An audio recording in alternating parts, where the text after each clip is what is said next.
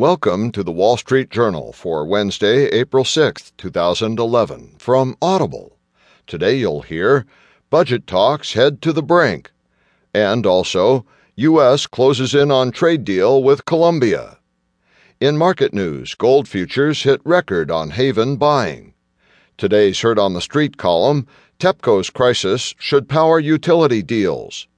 Plus today's editorial, In Ahead of the Tape by Kelly Evans, written today by Brian Blackstone, In Europe's Rate Debate, Shades of 2008. And from Personal Journal, The Top Cars for Teens.